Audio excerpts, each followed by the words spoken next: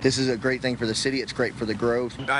Concerned about other infrastructure projects as well, but the Jags are such a boon to the local economy, it might well be worth the investment. Early reaction from Jacksonville taxpayers as the Jaguars this morning unpack the long-awaited renovation plans to TIAA Bank Field and may even lay out the financial commitment it's going to take.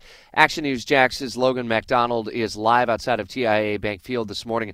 Logan, the Jaguars have put a lot of money, a lot of effort into this process, and say that so many fans want to see stadium improvements.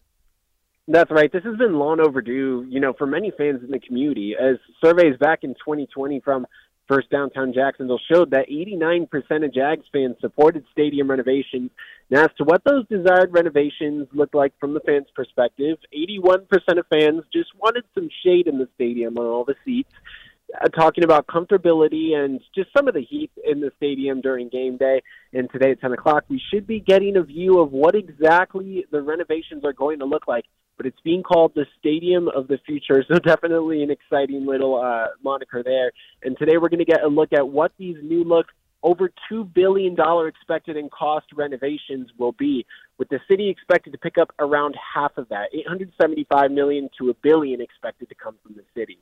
Obviously, a lot of questions need to be answered over the coming weeks and months. Ultimately, City Council would be having a stake in this. So it's just the beginning or maybe the first phase of what could be a multi-pronged effort. One other poll that was done, remember, in late February was by the UNF Public Opinion Research Lab. It found 61% of respondents saying they opposed the city spending up to, at that point, $750 million of public funds to split the cost with the Jaguars. I would imagine the Jaguars are going to try to engage the community no matter what the ultimate cost may look like.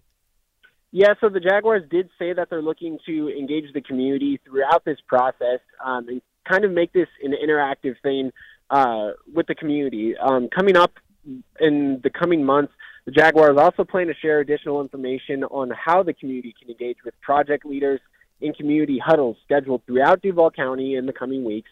So this will be an interactive process between the community and the Jaguars. It's not going to just be an end-all, be-all. They are hearing from the members of the community this is affecting. And, of course, as kind of previewed earlier coming into this piece, a little bit of mixed feelings coming from Jags fans talking about they'd like to see some funds going towards other projects as well. But, of course, the Jags do kind of run the economic development in Jacksonville to an extent, with this team being at the heart and soul of Duval County. Yeah, real big economic engine. Logan MacDonald with Action News. Jax, appreciate it. Thanks for the update. During the campaign, by the way, Mayor-elect Donna Deegan said all sides are going to need to have skin in the game, but she did stop short of saying how much taxpayers should fund. I think it would be irresponsible to stand here right now or sit here right now and to say to you, here's the percentage that's my red line. I don't think that's good negotiating practice. And last evening we received a statement, and Deegan then saying that she's appointed Mike Weinstein. If you've followed Jacksonville for a while, he's been involved in a number of ventures and